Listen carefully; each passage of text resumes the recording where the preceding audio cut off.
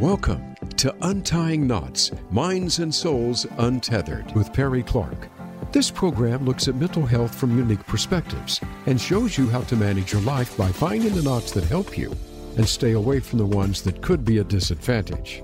Now, here is your host, Perry Clark. Hello all. Welcome back to Untying Knots, Minds and Souls Untethered. I'm Perry Clark, licensed marriage and family therapist here with you. And as usual, I want to start with a disclaimer that this podcast is for entertainment and educational purposes. It does not constitute working with a licensed mental health professional. Strongly suggest you find one in your area to work with. And don't be shy to also explore online. I'm not talking about things like some of the big companies, but online therapy. If you cannot find somebody in your area that best suits you, there's people all over your state who are willing to work with you virtually.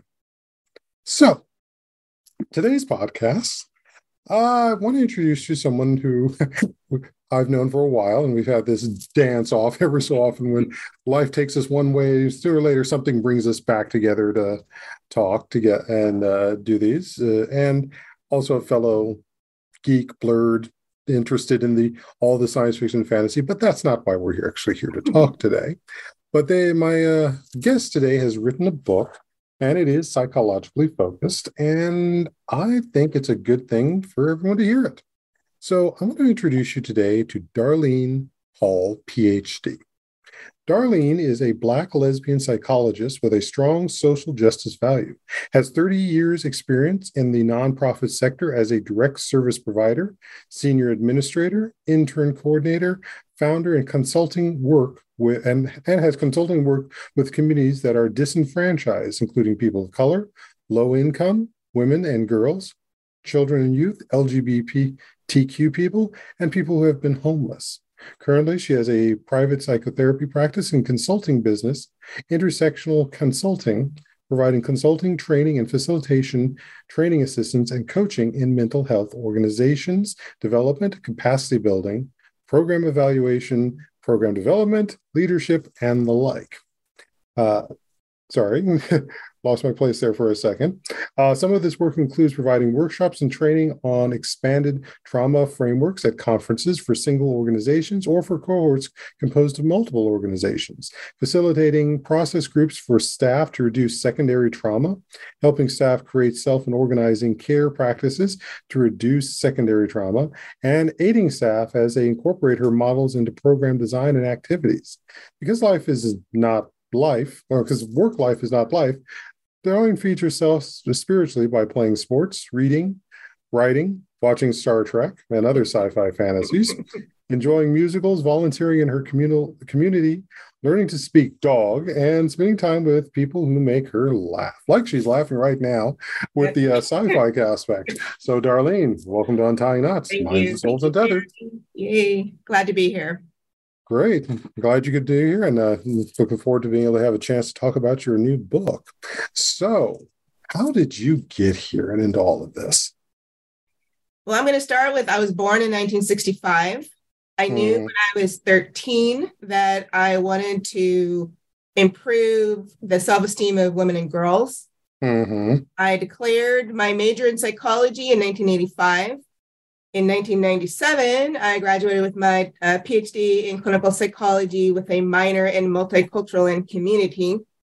And in 2000, I got licensed by the state of California to be able to practice psychology. In relation to the book, how I got here was in 2013, providers, mostly frontline staff and after-school youth development programs were needing more information about trauma because they were working with a lot of young people impacted by trauma. And they asked their funders for help. And those funders actually reached out to me. And that began the journey that has led to this book, which actually took 7 years to write, from the minute I first started writing it in 2016 into it getting published just a few days ago in May. Very much so. So, unfortunately, I can't say whether we're going to have this episode out in May or it's going to be a little later in the summer. But this book is available by the time you hear this on at least Amazon to be able to find it. So, what is the title of your book? So the title of my book is Youth Development Theory and Practice, Integrating a Trauma Framework, a Social Justice Approach. Okay.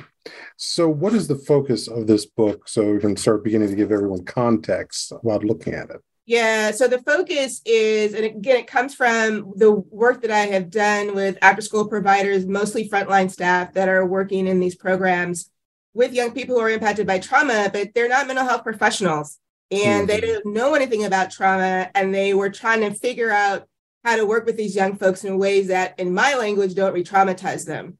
So all of that had, resulted in me wanting to kind of put together all of these years worth of trainings and workshops and coaching and technical assistance that I have done with these staff and these programs into one place. And originally it was going to just be a book, but then because I do a lot of, handouts and a lot of hands-on activities for folks and resources that are really practical, I ended up also creating a workbook. So the workbook cannot just be by itself in the sense that there's no context. It's just full of lots of exercises and guiding questions and specific examples and handouts that be used kind of immediately by folks. But the book is where the theory and the practice comes in, and it's all grounded in youth development theory and practice. And youth development is a thing. I'm not just talking about young people. I'm actually talking about a particular theory and a way of working with young people that's about 30 years old. Gotcha. So you said this book is really focused for those who are some of the frontline people and that they don't get the training in psychology. Or at least having an understanding in trauma. Why do you think that is so missing in their training? Yeah, well, first of all, historically, what I've experienced is that these are part-time positions. Sometimes there are folks that maybe they're going to school for something. They are, after-school programs are like from 3 to 6 p.m. Monday through Friday. And maybe full time in the school year because of the regular school day is out.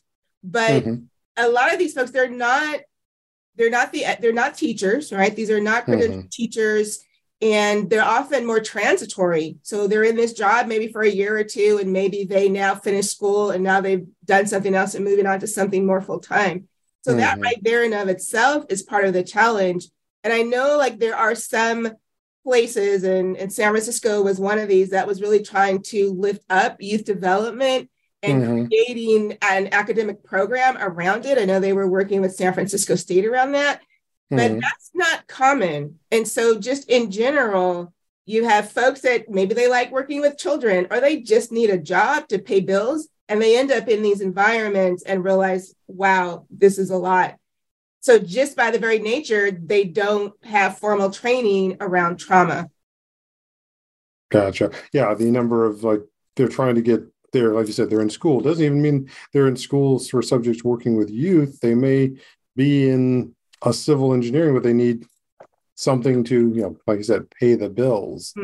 And while it's also well-meaning to be able to want to help kids and so forth, it doesn't exactly do well if they don't also understand what they're actually working. Yeah, and that's what I think was so fantastic about what happened 10 years ago.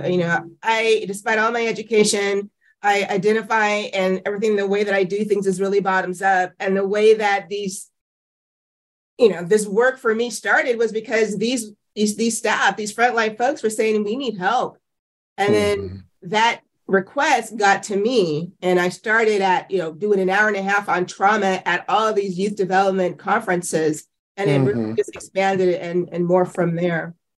So how would you begin to define that aspect of what is trauma for the layman sense? Because obviously I'm sure there's some other therapists and so forth who will listen to this, but for those who aren't, especially some of our geeks out there who might be listening to this, how are we better defining and understanding trauma so that they can know what this book is and what we're talking about, so they can suggest it to others, or if they actually want to go and help at an organization like this, they can go in more informed. Wow, so that's big. So yeah, I know. In my model, I have what I call from a stress to trauma model. So for me, everything is grounded in stress. So understanding what stress actually is the beginning of it, because when I think about trauma, I think about it, one, as a severe stress response, but I also, in the big book that people like you and me are taught to use to diagnose, mental disorders, the one form of trauma that I talk about that is in that book is in our section around anxiety disorders. So trauma is related to anxiety as well. But in my stress to anxiety to trauma model, it builds on that. And, all stress doesn't cause anxiety, but it can. And all anxiety doesn't lead to trauma, but it can. And in my model, I talk about 6 different types of trauma. And what I mean by that is that these are 6 examples of human experiences that can lead to a trauma response. And a trauma response is just a fancy way of saying trauma symptoms. And so I don't know if you want me to, briefly go into what those 6 types are.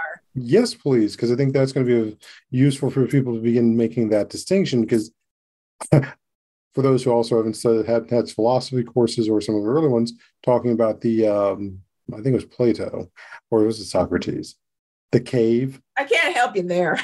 But the cave analogy, that those who lived in the cave and saw the shadows would think that this is a certain type of world until they step out of the cave and realize it's a very different world than what they were seeing. And so this understanding about what we were taught as being useful stress versus destructive stress is something that I think is very important. So briefly talk about what those 6 different types are would be useful. Yeah. And what I want to also just say is that when I think about stress, I don't believe in useful stress, because when I think about stress, knowing that ultimately the definition of stress comes to us from medicine, and it's literally at the cellular level, like what is happening.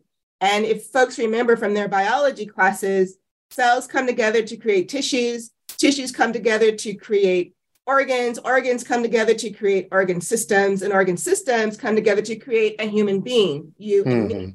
And so in psychology, we talk about 2 types of stress. One is what people normally think of, like these negative experiences that overwhelm us and tax us and make us feel like we're at our wits' end. But we also have another type of stress called eustress. And this is the stress that comes to us from positive or worthwhile tasks that we may look forward to and enjoy, like publishing a book.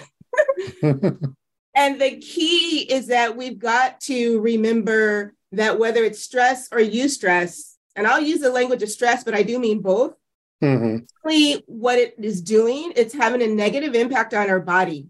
And there's so much research in recent years that is connecting things like inflammation to a lot of medical and psychological challenges and sicknesses and diseases, because our bodies were designed originally to, the fight or flight response. That's a stress response. That response is a natural, hardwired, biologically in us response to life-threatening danger.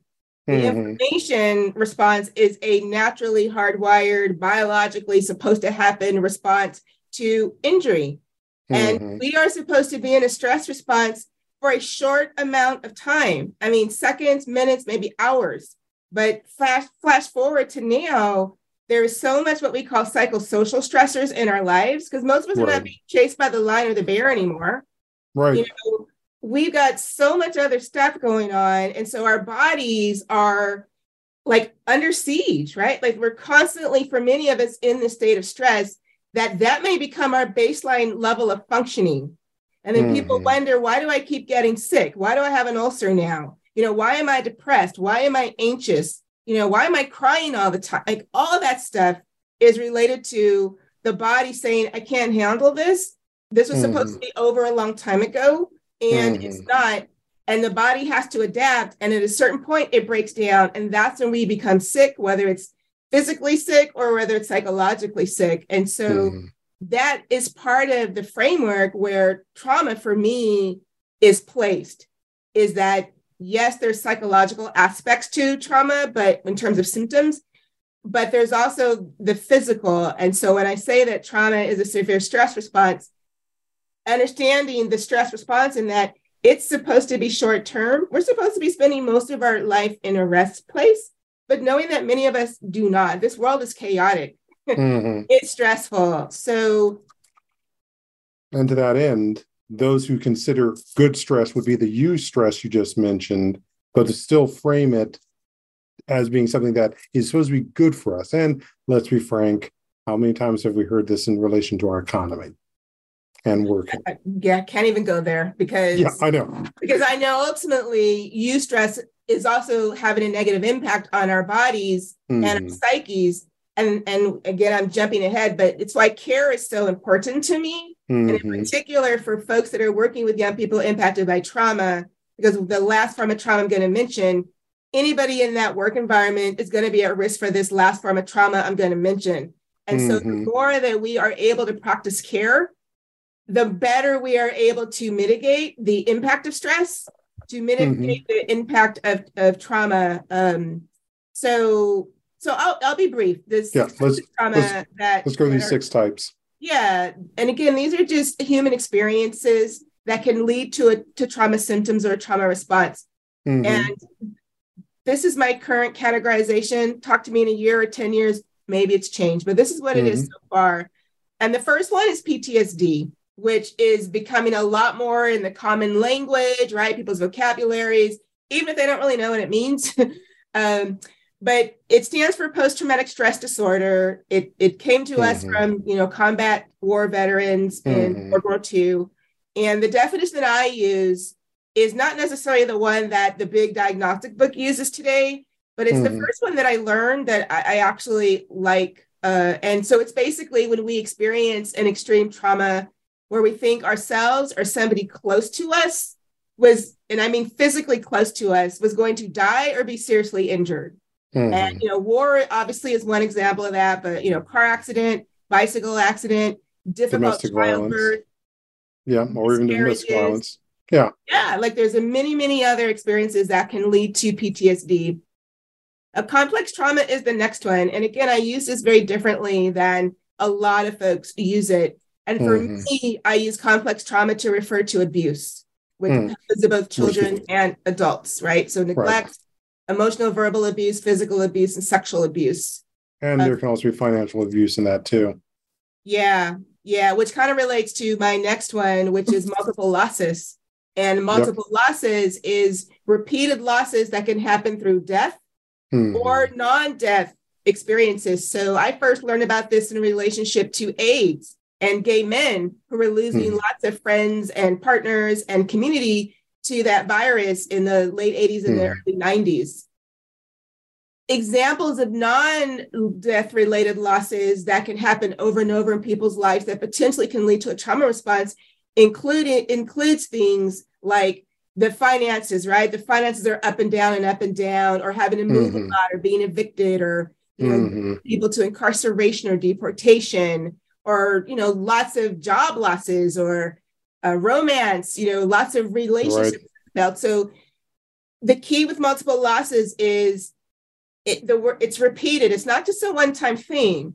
And it can be multiple losses in one area of a person's life, or a kind of combination, right, of multiple areas coming together. It's a compounding impact. I know sorry to get you. I know I've been working with some of the clients I've been working with grief. I've talked about them. The idea is that you're dealing with multiple grief cycles going on with just this, say, one passing. So yeah, it's difficult because there's multiple things you're losing, not just that individual. You're losing that in the way that individual connected with your family, connected socially, connected into the other. Yeah. All of these are multiple grief cycles that are going on, and that they're revisiting. That's why it feels in this place the compounding or multi-loss grief. Absolutely.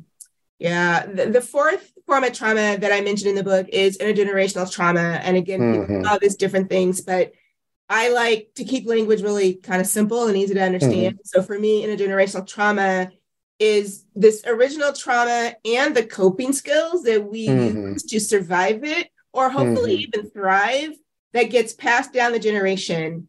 And a really quick, important thing about intergenerational trauma is the further we are away from the original trauma, we often stop talking about it.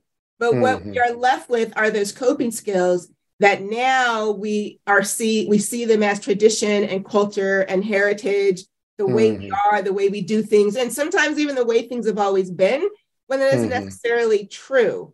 So it can be really challenging or be experienced as taboo to question those behaviors because they're so embedded in culture now, and we're not thinking about the impact.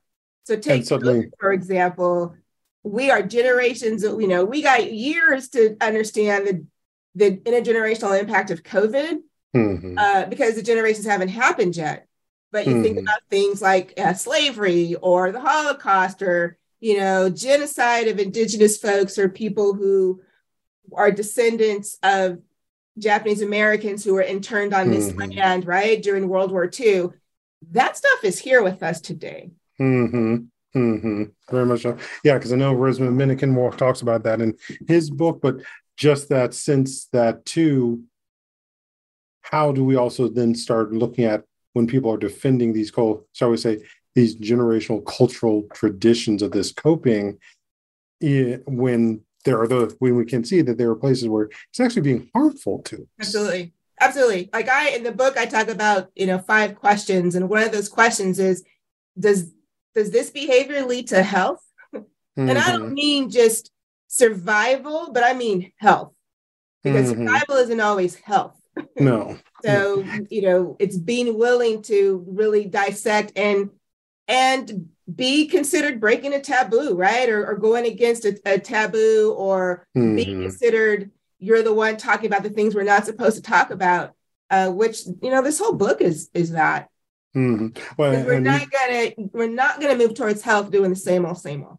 Exactly. And also to add to that too, actually something you said earlier, we often talk about fight and flight because those are the active things, and generally we like to feel active in doing something, but we can't forget there's also freeze, which is, even though it's passive, it has its own mechanisms of survival too. Yeah.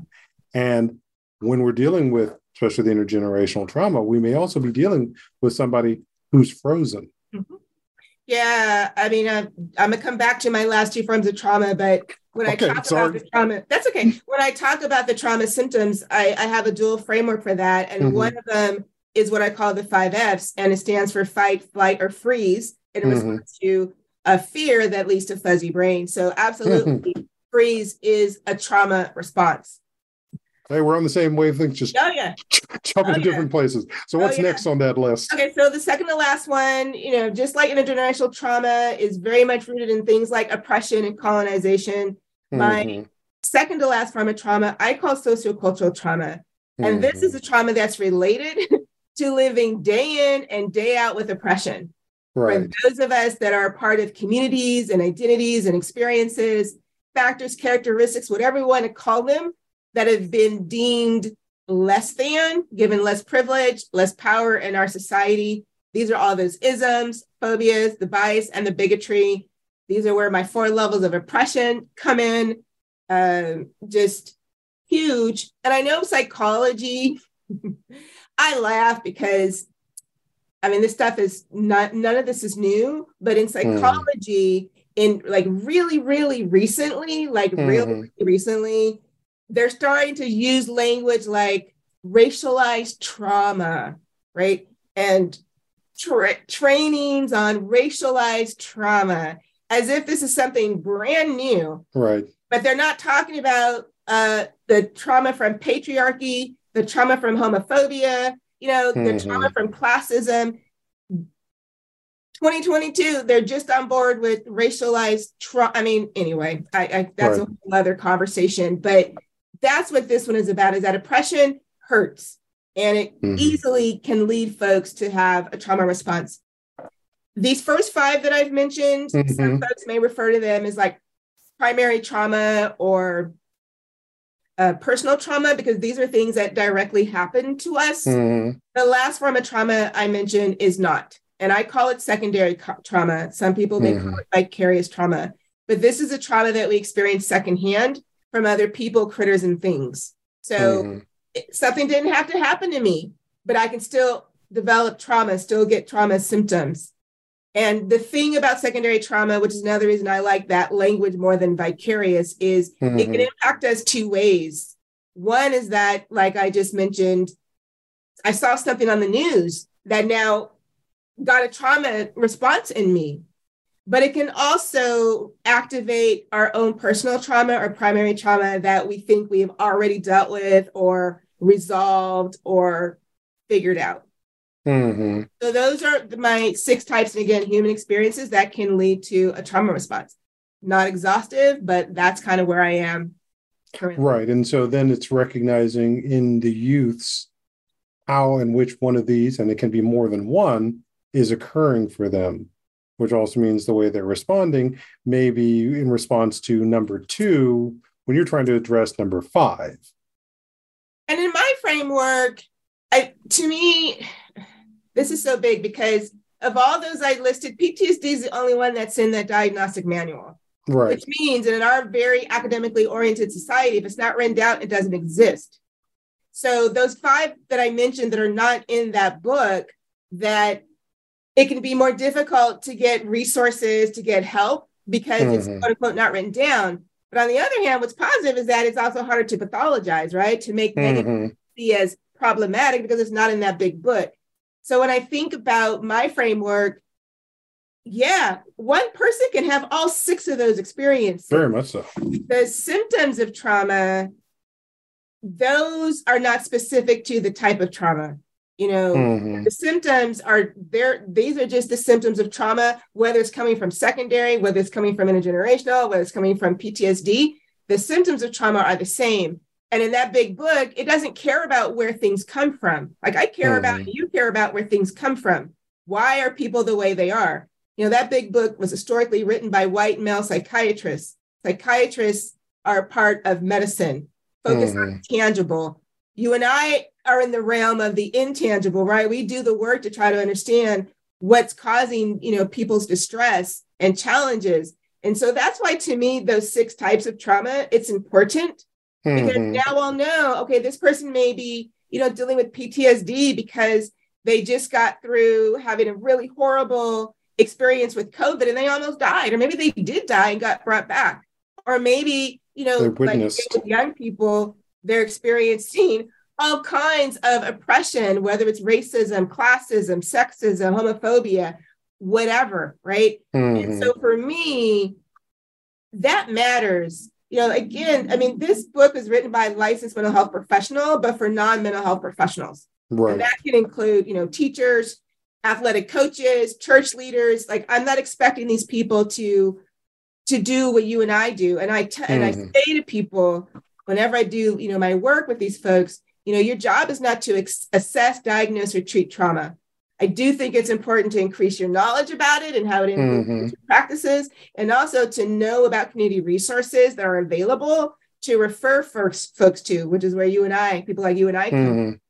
So I really want to take the pressure off of the folks that read my book, because again, it's not for mental health professionals to think like, oh my God, I have to know all this about trauma. No, it's important to know that what may be going on with the young people that you work with may be related to trauma. It might not be, but it might be. And this book helps people to understand behaviors that they experience all the time, that here's another possibility of what may be going on and what are ways they can work with young people to reduce re-traumatizing them. That's ultimately like, we're trying to make folks better, not worse. And when we don't know, we can unintentionally be making people worse. Exactly. And I think there also comes to that example of the difference between, again, psychiatry and what we do is that biological medicine has a set, measure of how tissue rebuilds and so forth. And yet the traumas people can be dealing with, especially depending on how they've built defenses around it, how built the coping strategies around it, can take longer and may need more than what would be done in a diagnostic medical model, or things where you can't throw a pill at it, you can't throw an injection at it, you can't throw a surgery at it. Here. And that's where you and I come in. I mean, personally, and I'm clearly biased, but we do the hard work. Giving somebody a prescription, that's easy. They see them once every 30 days or 6 months or whatever, put refills.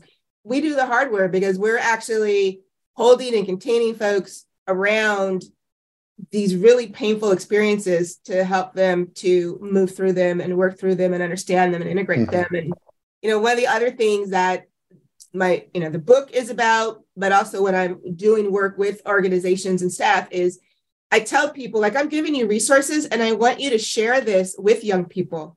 Because many, even though, young people are a lot more savvy and smart nowadays, but in a lot of ways, and for certain of our communities, we're still internalizing that there are things wrong with us. And so these trauma symptoms, which, we haven't yet talked about, but these trauma symptoms can lead them to being mistreated by other people around them, whether it's their families, whether it's their teachers, athletic coaches, people in their faith communities, their friends, like anybody, because they don't understand. And so then they start to believe, well, there's something wrong with me. Maybe they get name called, right? Based on their trauma symptoms. They start to internalize that they're crazy, so now they're growing up with a crazy button. And so my thing is share this information with them, teach them about this, to take the pathology out of what is happening, to give them information, to help them to understand. In our field, we call it psychoeducation. I strongly believe in that. And I do believe that the people that read the book or folks that are in my audiences and work that I do around trauma, they can do that. They don't have to be a licensed psychologist to share these 6 types of trauma with people. There's, again, all kinds of activities that are in the workbook that can help to support. I mean, there's so much, but we first of all, cannot be afraid to talk about it. And if we're not dealing with and aware of our own trauma spots in our own lives, that can inhibit us because we don't want to get close to something that may activate us, right? So for me, everything starts with the staff in these programs or teachers or church leaders, whoever these adults are that are non-mental health professionals that are working with young people impacted by trauma. It starts with them because we have to do our work so that we can do right by the young people. Which also means recognizing where they're also equally still dealing with trauma that they didn't realize. And that becomes part of the maladaptive coping that becomes culture and tradition and such. And that can show up in programs or classrooms or sports teams. Exactly. So I think that's a great place for us to take a break. So stay tuned, folks, for our second half here on Untying Knots, Minds and Souls Untethered. I'm Perry Clark here with Dr. Darlene Hall. So we'll be back shortly to continue this discussion. So stay tuned.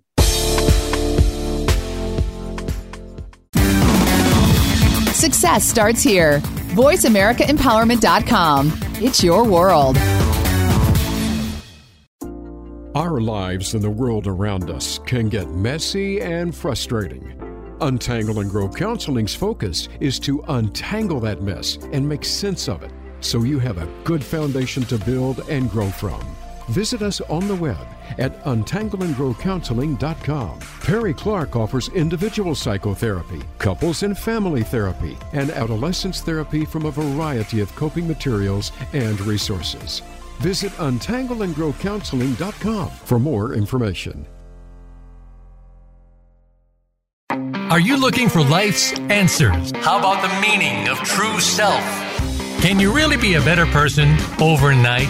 Well, good luck with that.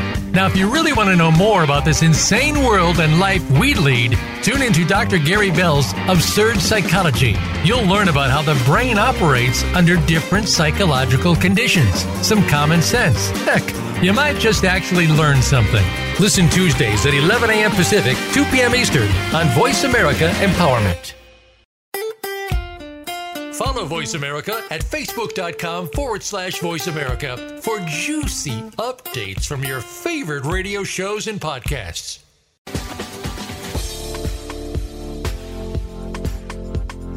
You are listening to Untying Knots, Minds and Souls Untethered.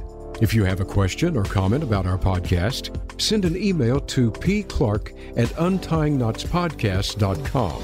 That's pclark@untyingknotspodcast.com. And now, back to the program. Hello all, welcome back to Untying Knots, Minds and Souls Untethered. I'm Perry Clark, licensed marriage and family therapist here with you, and our guest today is Dr. Darlene Hall, and we have been talking about their book, which is entitled screen back up there. Youth Development Theory and Practice and Integrating a Trauma Framework for a Social Justice Approach. Now, in our last half, we talked about the 6 different types of trauma. So let's talk a bit about what those symptoms look like. And of course, they can be showing up in any one of these categories, and you can have multiple of these categories going on. Yeah, and there's no particular order. Everybody's unique, and what we experience is different. So a really brief overview is, the way that I think about the trauma is in 2 ways. And the first way is kind of the traditional way when I first learned about PTSD in school. And the acronym is RAP, for re-experiencing, avoidance, and the physical symptoms. So re-experiencing are just experiences that we have that are intrusive, unwanted, and repetitive, that keep reminding us or having us relive the trauma over and over and over again. And so that could be, feelings, it could be sensory experiences, it could be memories, it could be dreams, which really are nightmares. It could be people, situations, events. It could be what I like to call the questioning, why did this happen to me? Why did I survive and they didn't? How is this possible? Like, what if I would have hit a motorcyclist versus a car? Like, these things are just replaying in our minds over and over again. The rumination. Some people may have flashbacks, and a flashback is not a memory or a thought, because if we're just thinking about something or we're remembering, we know it's not happening. But people can have a flashback where it feels like it's happening right now. And we may be doing behaviors like we're talking about it over and over and over again, or we're writing about it over and over again in a journal, or our paintings are about it over and over again. And what's basically happening with re-experiencing, I like to say the brain's trying to make sense of nonsense, is that where this is residing is more in the emotional centers of our brain. And the brain wants to try to understand and integrate the experience. And that's in a completely different part of our brain, which I call these higher level brain functions that are in like the tippy front of our brain. But while the brain is trying to make sense of this and integrate it into our lives, this re-experiencing stuff happens. And for some people, this really leads into the next symptom area, which is avoidance. So now all those things and feelings and experiences and people and behaviors and thoughts and memories that remind us of the trauma, we now avoid them because we want to feel better, we want to stop hurting, and we want to feel safe. And a lot of these behaviors, they may not be healthy or functional, but they're what a person is doing at any given time to support themselves. So I always encourage people to not be judgmental about experiences and avoidance. And we do this in a billion ways. I just want to mention 2. One is emotional numbing. So now we just cut off all of our feelings because it hurts too much to feel guilty all the time, or it hurts too much to feel sad all the time, or scared all the time, or enraged all the time. For some folks, they just allow one feeling in. So maybe it is only guilt, or only sadness, or only shame, or only rage. And they cut off all the others. And to be human is to have access to this wide range of emotion and feelings. And with emotional numbing, I don't want to hurt anymore, so I'm cutting things out. The only other avoidance behavior I'm going to mention is the use of substances. So maybe I'm drinking because even though I may not know drinking or alcohol is a depressant, it really isn't going to help me, but it lifts me up and it makes me feel like I'm invincible, and that's a lot better than feeling scared.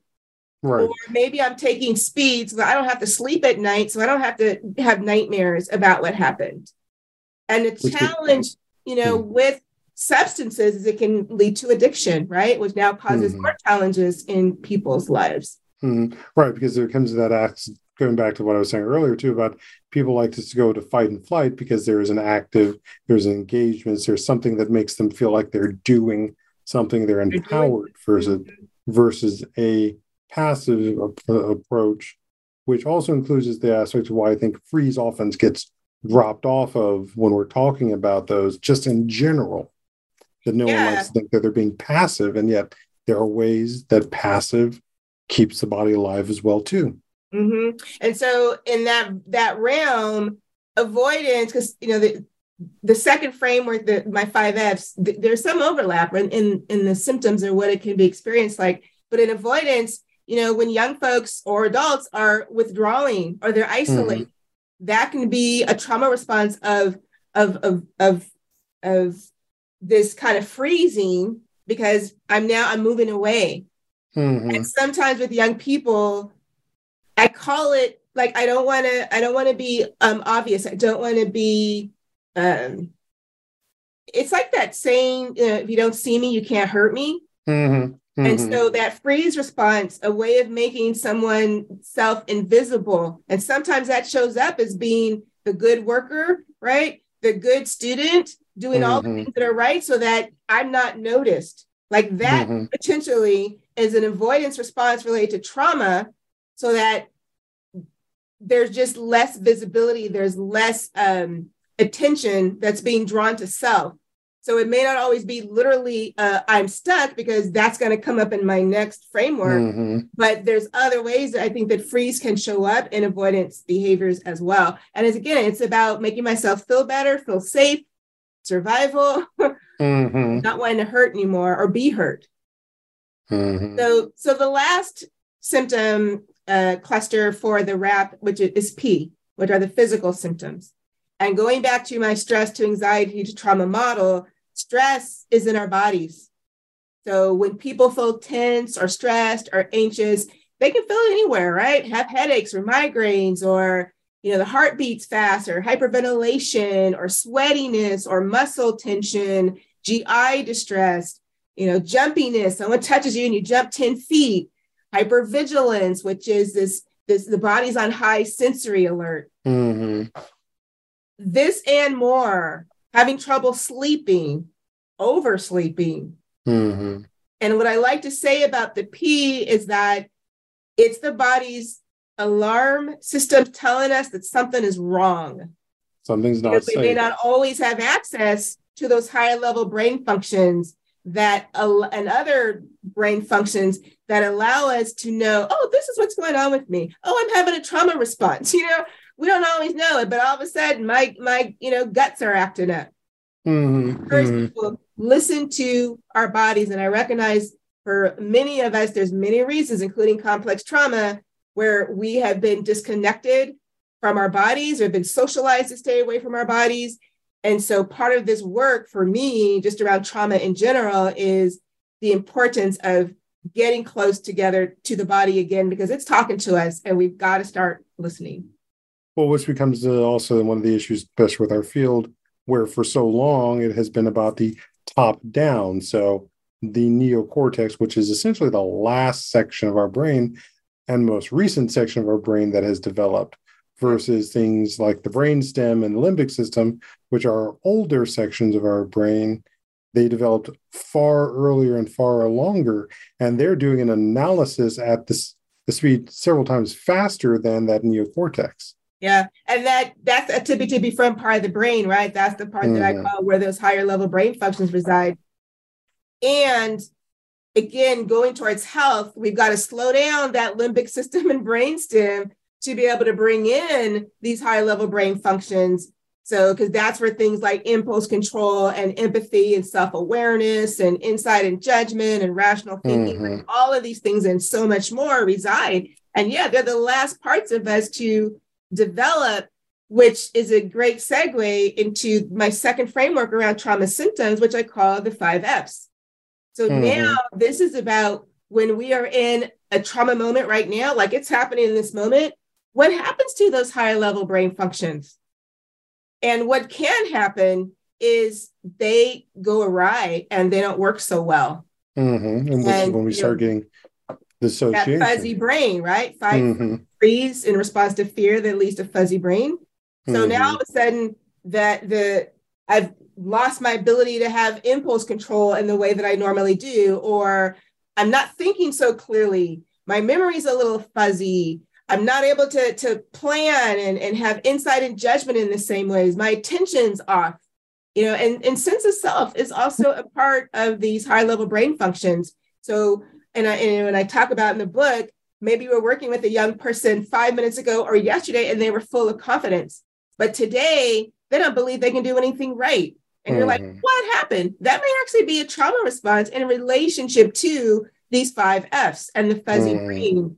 So it's huge. It's really, it's huge and it's big. And again, I'm not expecting people to memorize all of these different responses, but I do like to, in the book, share information so that things that folks I know are observing in their programs or their classrooms, there's a new context for it that maybe the reason why all of a sudden they don't have confidence or why they have a stomach ache right now that they didn't have 5 minutes ago is because they're in an activity with somebody that might bully them, back to complex trauma, right, in their school day. And now in their after school program, they're in this group with them. And you don't, as a staff, necessarily knew that they're being bullied by this person, but this young person now has a stomach ache that they didn't have 5 minutes ago. Or, there's 2 other areas of the brain that are not a part of the higher level brain functions, but they are a part of our motor skill area in the brain that can also be impacted by trauma. One has to do with speech and one literally has to do with movement. So back to freeze, which keeps coming up, literally it can be, I can't move, I'm stuck here. Or it can be, I can't verbalize what's going on with me. So, but I had that tummy ache, or all of a sudden I'm starting to, hyperventilate, which for some folks can turn into a panic attack. That has meaning. And so to me, both ways of looking at trauma symptoms are important and there's overlap. And just remembering that where the trauma comes from, it doesn't matter. Any of those forms of trauma can have any of these symptoms. There's no order. Yeah, and everybody's different as to how we express it. But fundamentally, that trauma, that response, all of those things are happening on a level faster than cognitive thought. And cognitive thought can be shut down. Like that's the fuzzy brain part. So paying attention to the body is really important. If someone doesn't have body symptoms, and if they're willing to try to become more aware, and again, my workbook has so many different handouts that help folks to become more aware of how trauma may show up and how stress shows up in their lives to help increase that self-awareness. And again, these are things that can also be used with young people to help them to become more aware so that now they're like, oh, I wanted book. Oh, maybe that's a trauma response, right? Be aware of that.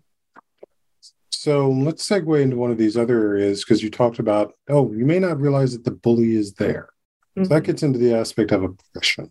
Because the bully is the representation of oppression, depending on whatever circumstances it is. I believe in your book, you list there are 4 types of oppression. And if we start showing more of and I think you showed some of that with the 6 different types, but the interlinkage there. Yeah, so for me, I call it the 4 levels of oppression, which are personal, interpersonal, institutional, and structural. And oftentimes what I find is, the scholars and the academics, when I just focus on the top 2 levels, institutional and structural, to me, that's problematic because everything that happens at those top 2 levels comes from who we are as individuals. So that personal level relates to one's own thoughts, feelings, and behaviors in relationship to all those isms and phobias and bias and bigotry. This is what gets externalized to other people. This is what determines the procedures and policies that we create at an institution. And it's also at the personal level where internalized oppression resides. Right? This is where we come to believe all that ugliness and negativity that out there says about us. That next level, interpersonal, is now we start interacting with other people.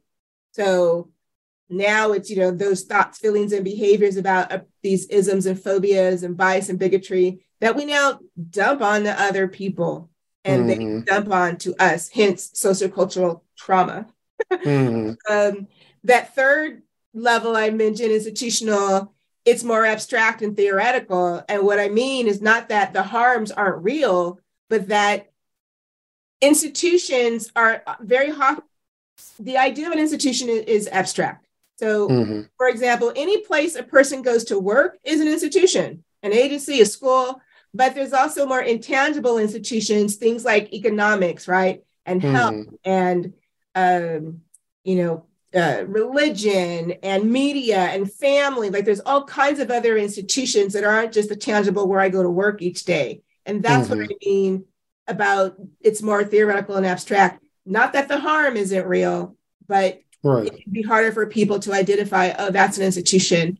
And then structural oppression is when multiple institutions are coming together to reinforce these privilege and power dynamics. Or, in institutional oppression, one institution is doing it, but multiple institutions come together to keep oppression alive at that structural level. When I think about young people, again, they may be suffering, and I mentioned this earlier, from internalized oppression in relationship to how they've been treated, names they may have been called, they may be kicked out of class, out of program, off the team because of their trauma symptoms that nobody understands. So now they may be coming to believe that there's something wrong with them or that they're crazy. That's an example at that personal level of internalized oppression. At the second level, the interpersonal level, you gave a horrible but great example of bullying, right? Now we're dealing with interactions. And, for a young person that doesn't know and isn't getting help around their trauma symptoms, a lot of trauma makes us feel powerless. And so one of the ways that this can get expressed is by bullying somebody else to get a sense of personal power, right? And that's horrible, but it happens. It happens. Yeah, and sadly, the other thing is that for some cases, that powerlessness causes people to build institutions that end up ultimately also becoming the bullies and the providing the structural violence. Is like every institution is built off of people. Yeah, they're good qualities, but sadly also they're bad qualities. Exactly. Or these qualities that are causing more trauma. Absolutely. And, when I talk about, I've been doing trainings on power and privilege for like 25 years. And when I talk about the 4 levels of oppression, what I always say about those last 2, institutional and structural, is that we cannot take the people element out of it. Institutionalized racism, structural homophobia, those are abstract concepts that can make it seem like we can't undo this stuff. And so I always remind people we cannot take the human element out of it because it is people that are making up all those laws and rules and regulations and policies and practices that become how any institution functions. And so therefore it is only people that can undo it. And so all that harm that happens, we did it, and we did it to each other. So we're the only ones that can undo it. And so when I think about, young people and in trauma in these programs is, the institution that they're a part of, whether it's an after-school program, whether it's an athletic program, whether it's a classroom at a school, a church group, is what are the policies that are there? Because people made those up. And are they further re-traumatizing young people? Or are they actually really designed to help them? And my hope is that the way that I have written this book, it will help people, and the workbook and all the guiding questions that are in there, help people to actually start to critically think about, are our policies helping or hurting? The young people that we say that we care about. And the last one that I want to mention is at that structural level. And this is where I bring in funders, because funders of these programs, again, whether it's schools, whether it's these after school programs, whatever it is, they have to change and do everything differently because the way things are now, their funding is hurting. Their funding is causing harm. And it's the opposite of, again, what folks say they care about, but they're doing the same old, which actually ends up further giving harm to the young people in these programs that are impacted by trauma. Could you give us at least 1 or 2 examples so people can start, again, conceptualizing and seeing that more in a grounded sense? Yeah. So I have a chapter in the book on funders, and my refrain is do things differently. And one of the things that funders can do differently is give more general support funding. Sometimes we call it core support or operational support. And this is funding that goes to an institution. And again, right now I'm thinking like after school programs, but it can happen in education too, or wherever, that allows the grantee, the institution that's receiving the funds, to spend the money however they need it. It's not telling you have to spend the money this way. And that allows these leaders to allocate the money where it actually needs to really go. So there's a lot of trust that's inherent in general support grants that when I was in the funding world, because I spent 6 years as a program officer in philanthropy, general support grants were not very common. And when I left that world, they were becoming even less common. Another thing for me that's really important has to do with money. Funders need to give more money to these organizations that work with young people impacted by trauma, like these after-school programs, so that they can hire more staff. Because 20 years ago, the ratio of staff to young people in youth development was 1-8. With a trauma framework superimposed on that, it needs to be 1-3 or 1-4. Nowadays, that ratio might be 1-15. If you think about a classroom, that's like 1-30. That's horrible. It's horrible. So there needs to be more money so that more staff can be hired, so that these institutions can create like a cadre of on-call staff, so that they can rely on these people when their regular staff call out. I'm also, one of my biggest fantasies as someone who's a mental health provider and a former funder is that funders also give money for mental health care for frontline staff. So this is like a subsidy that can, help support. It doesn't have to be psychotherapy, but it could be. Also encouraging to give funding for real staff retreats that are about rest and relaxation, not work. People go to the woods to do a 3-day strategic planning. That's work. That is not de-stress. We need to support these folks being able to rest. So how about let them go out to the woods or some, the ocean or whatever it is, where they actually get to relax. Like what a concept, right? And which comes back to the aspect of that's not the stress that hasn't been exactly touted that they think it is. Exactly. And there's a few that I want to mention, funder do things differently practices that have nothing to do with money. And the first one is there needs to be a lot better relationship building with these institutions that work with young people impacted by trauma. Because traditionally with funders, we do a lot of work around before we, give the money, and then you don't talk to anybody again until they get their report. Right. That won't work. Like these funders have to take the initiative to build relationship with the staff at these organizations, to learn about what's really going on there, to build trust so that the staff there will actually tell the truth when something doesn't go according to plans, because that is guaranteed to happen when we are working with young people impacted by trauma. So building that relationship, and I recommend, you're checking in with these organizations monthly, no less than quarterly, but I like, monthly. And it's got to come from the funder, because grantees, because of power and privilege dynamics, they don't tell the truth because they don't want to lose their funding, right? Well, which is the fear. It's fear. And it's the aspect of would be that, how is that any different than a kid finding out that they broke something and the parent is screaming at them for breaking it? Yeah. And that's the thing, is like, that's the fear. And I know the way that I did my grant making and the way that I built relationships was really different than my colleagues. Part of that's just who I am as a person. Part of that's about me being a psychologist.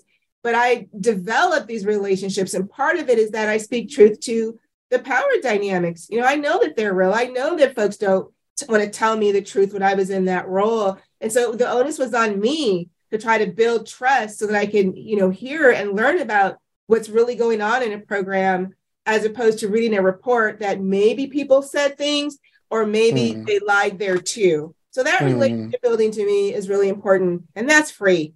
I also want to encourage these funders of these programs to redefine success.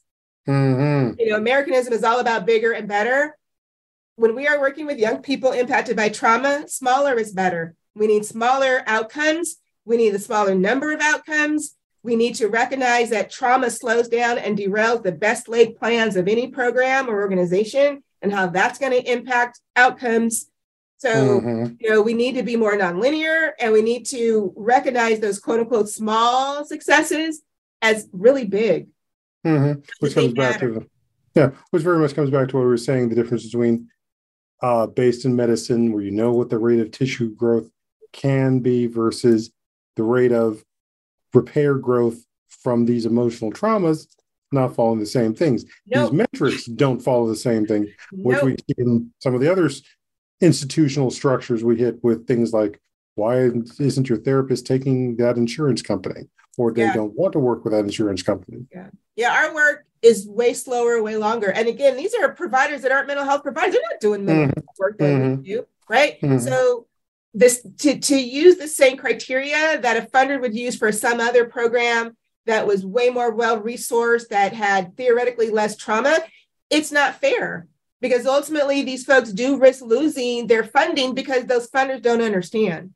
And they're not trying to understand. And the last thing I want to say, which relates to this, is that funders, they have to be willing to learn from the staff at these institutions, and primarily from frontline staff, because they're the ones that are working most closely with these young people. And everything that I talk about in my chapter on funders goes against traditional grant making, everything, which is why social justice is my second part of my title, because we've got to be doing everything differently if we really want to support these young people that are impacted by trauma. Which also results in how we build institutions differently, and we don't have institutions for supporting structural racism. Or anything, homophobia, classism, all of it, all of those things, which still comes down to also how much are we having the sense that fear is still coming up for us no matter what age we are, and how we respond to that is something that is human. And I want to help create a world where, first of all, trauma doesn't exist. Where all these isms and phobias and the bias and the bigotry is gone. And I know that I won't see it in my lifetime, but everything that I do personally and professionally is trying to move towards that. And so with the book, my expectation is not that these people are going to be the be all end all for these young people. But one of the things that I talk about, because I talk a little bit about brain development in the book, and I call it the biological basis of hope, is folks that are working with these young people, every interaction they're having with them it builds the potential for these new pathways to be strengthened or developed in the brain that can help these young people start to navigate their world in ways that are less what I call knee-jerk automatic trauma responses, right? They're getting out of their automatic fear response. They're getting out of that automatic stress response. They're getting out of that automatic fight, flight, or freeze response. And the way that the brain grows is through repetition with the outside world. And so people that are in the staff that are in these programs, they have an incredible opportunity. And it can feel very frustrating because, again, our work is slow. We're not giving a shot. We're not, taking something out of somebody's body by surgery. We're actually trying to literally help people grow in their world, and what the growth that we're talking about and the areas of growth, social, emotional, cognitive, and moral that youth development cares about, those are all areas of psychology. It's all psychological growth, and that's all in our brains. And so for me, that these, folks holding on to the biological basis of hope is really important because it can feel like every day is like starting over. It can feel frustrating. And so I like to remind folks that every day, what's potentially happening at that brain level is strengthening and creating connections in these young people's brains that maybe weren't there before. Right. And that is powerful to me. Right. And all of that is not always going to be happening, especially if we have our other systems that are in these young people's lives that are also dealing with the maladaptive coping. Yep.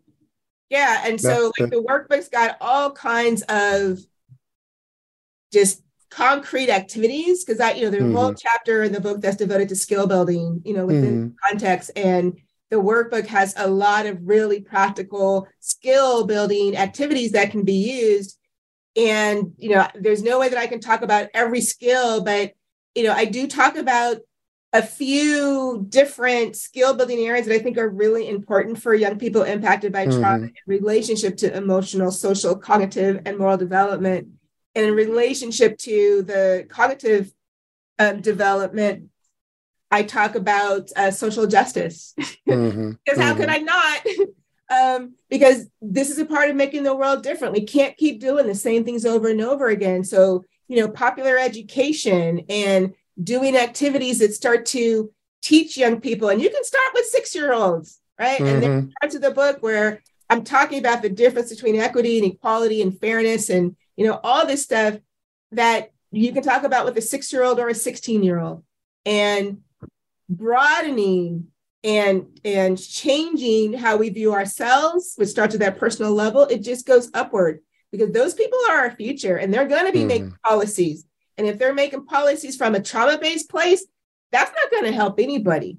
If they're making policies that are actually designed to make the world a better place and support human beings, then yeah, our institutions will change. And again, this is just one little small group of people. But ultimately, this is what, I believe why I'm on this planet is to help move all of this along to make the world a better place for all of us, regardless of who we are, because we're going to be the ones making policies and procedures and laws when we get into those institutions. We make it. So it starts with each of us at that personal level or nothing will change.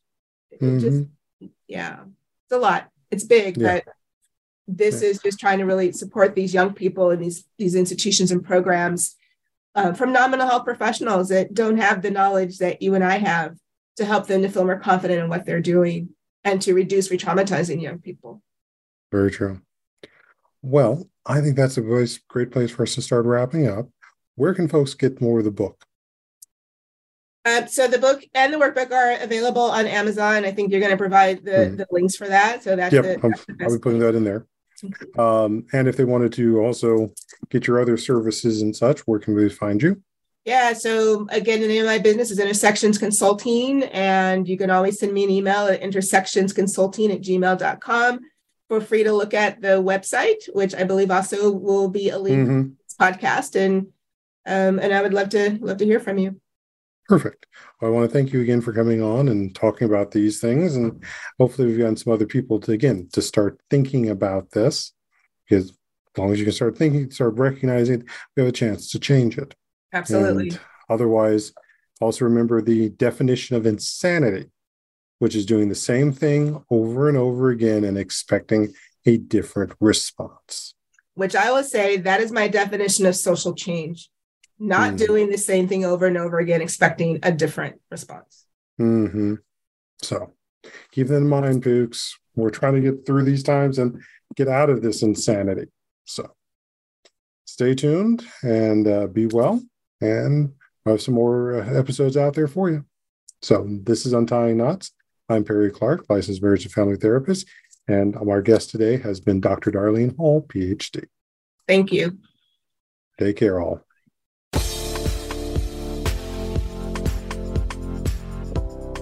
Thank you for tuning in for Untying Knots, Minds and Souls Untethered. Be sure to join your host, Perry Clark, for another episode on the podcast coming soon on the Voice America Empowerment Channel.